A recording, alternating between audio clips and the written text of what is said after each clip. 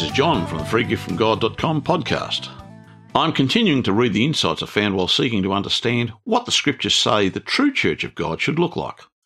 All this information comes from my free ebook titled The True Church of God, and it can be downloaded freely at the freegiftfromgod.com website. So let me continue reading, and I hope you find something of value in the insights that the Lord has given to me. The aim of this final podcast in this series, where I'm reading from my book, The True Church of God, is to try and paint a final picture and a summary of what the church should look like when it is structured correctly according to the scriptures.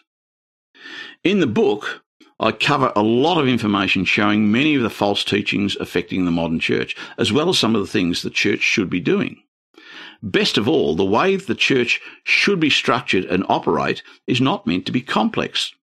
It's not meant to have massive layers of clergy, complex rules and practices for worship, and elaborate and expensive buildings. So it seemed to me to be a good idea to summarise what the church should look like, rather than what it actually looks like in many congregations today, where false doctrines have polluted the church.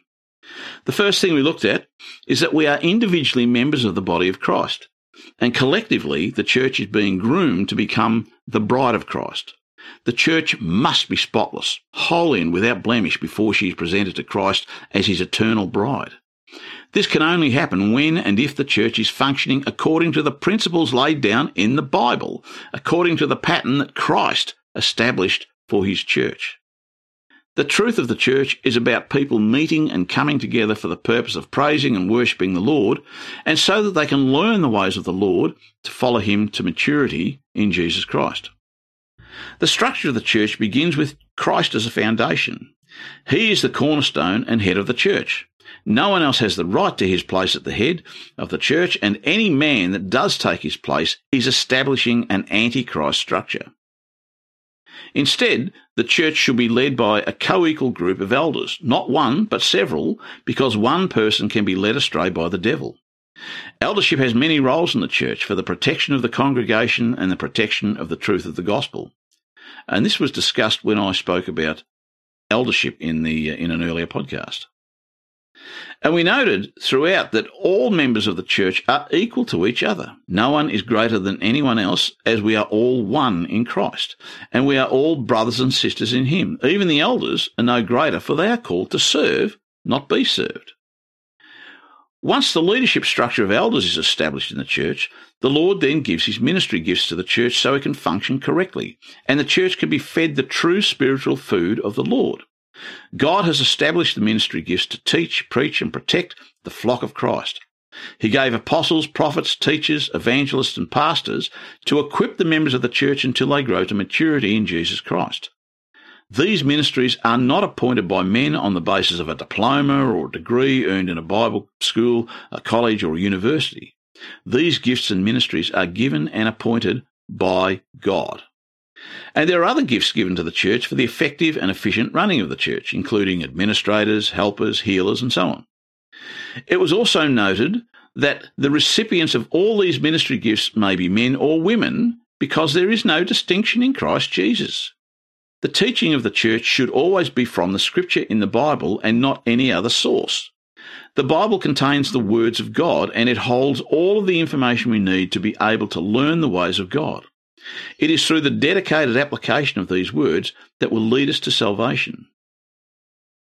The beginning teachings in the church should include the foundation teachings as identified in Hebrews chapter 6 verses 1 and 2, and the church should follow these foundations, which include repentance, faith towards God, baptism in water, laying on of hands, especially for receiving the Holy Spirit, resurrection, and eternal judgment.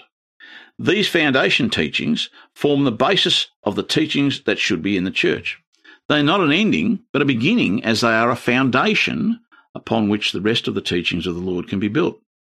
It is critical to the church that they understand the foundation teachings, especially freedom from sin, freedom from law, and righteousness by faith that we receive through faith and baptism. It is then important that the members of the church receive the Holy Spirit by the laying on of hands and prayer, as shown in Acts chapter 8 and chapter 19. It is only by receiving the Holy Spirit and then learning to walk in the Spirit that the members of the church can gain victory over the passions of the flesh that lead people to sinfulness. Church meetings should follow the format laid down by Paul in 1 Corinthians 14, where people come together to learn, share revelations, hear prophecies, be taught the words of the Bible, sing and praise the Lord, and listen to the word being read, taught, and preached from the Bible. The church should also receive the breaking of bread or communion to remember the death and resurrection of Jesus Christ, so that the church always remembers and recalls his sacrifice so that we may live. The church does not need an altar or robes for the ministers of the church, and no person should be considered more important than any other. The ministers of the church are appointed by God, and they are called to serve the church, not be served by it, just as Jesus came to serve and not be served. The church does not need to have costly property or buildings to meet in. A hired hall is more than sufficient, and if the church is small enough, it's acceptable to meet in a house, as the early churches often did. If the church grows large enough, there are always bigger and bigger halls that can be hired, even stadiums, if the church grows that large. All of the false teachings that have infiltrated the modern church must be rejected. High on this list are the pagan teachings of Christmas and Easter, as discussed in chapter 26 of my book. We cannot serve God and follow the pagan practices initiated by the devil to fool the church. The church must reject all forms of paganism and false teaching if the church is to be spotless and without blemish, as the bride of Christ must be.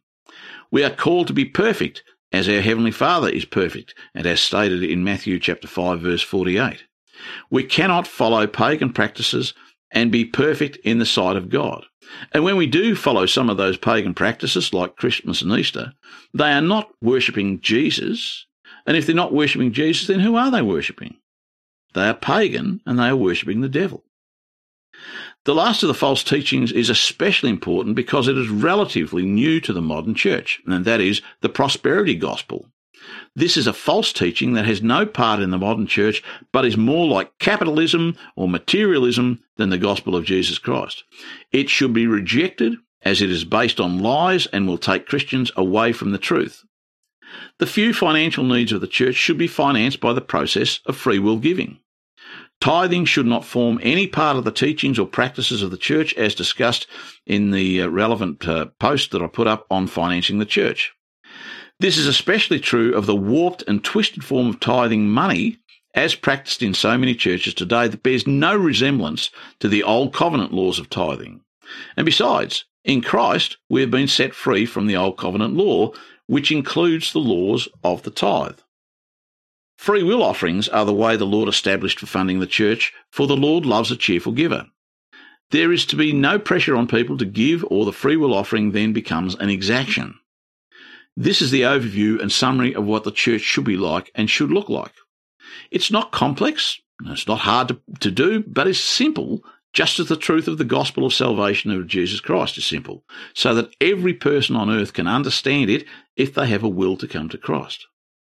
Let us keep hold of the truth of the gospel and so prove ourselves to be part of the church and the bride of Christ. Also, it is essential that we find the right path for the church so that we are not like the church described in Revelation chapter 3, verses 1 to 3, which says this: "And to the angel of the church in Sardis write, the words of him who has the 7 spirits of God and the 7 stars. I know your works. You have the name of being alive, and you are dead. Awake and strengthen what remains and is on the point of death, for I have not found your works perfect in the sight of my God. Remember then what you received and heard. Keep that and repent. If you will not awake, I will come like a thief, and you will not know at what hour I will come upon you." Revelation chapter 3, verses 1 to 3. The aim of this book is to build a living church, and not be like the dead church described in these words. Why was this church at Sardis called dead? Because the Lord had looked at what they were doing and found them lacking. Their works and actions were not found to be perfect in the sight of the Lord, and this is what he would see in many of the churches today. Many of the churches today have removed the life from the church, and so they are dead. The ministries are dead or dying because they are not following the truth of the gospel, and the churches are not structured or run in accordance with the truth. as has been shown in this series of podcasts that I've put up here and in my book. Following the structure and processes identified in my book, The True Church of God, which are all taken from the Scriptures, will go a long way towards ensuring that the church aligns with the way the Lord wants his church to operate. So that's it from this session. Next time I'll be starting something new. This is the end of the series on what the true church of God should look like. So that's all I have for this week. I hope you found it interesting, and I hope you'll join me again next week as I continue looking at these aspects of the true church of God. All of the information I'm covering here is contained in a free ebook titled The True Church of God that can be downloaded from the freegiftfromgod.com website. So until next week, this is John from the freegiftfromgod.com podcast signing off and hoping you have a blessed week ahead.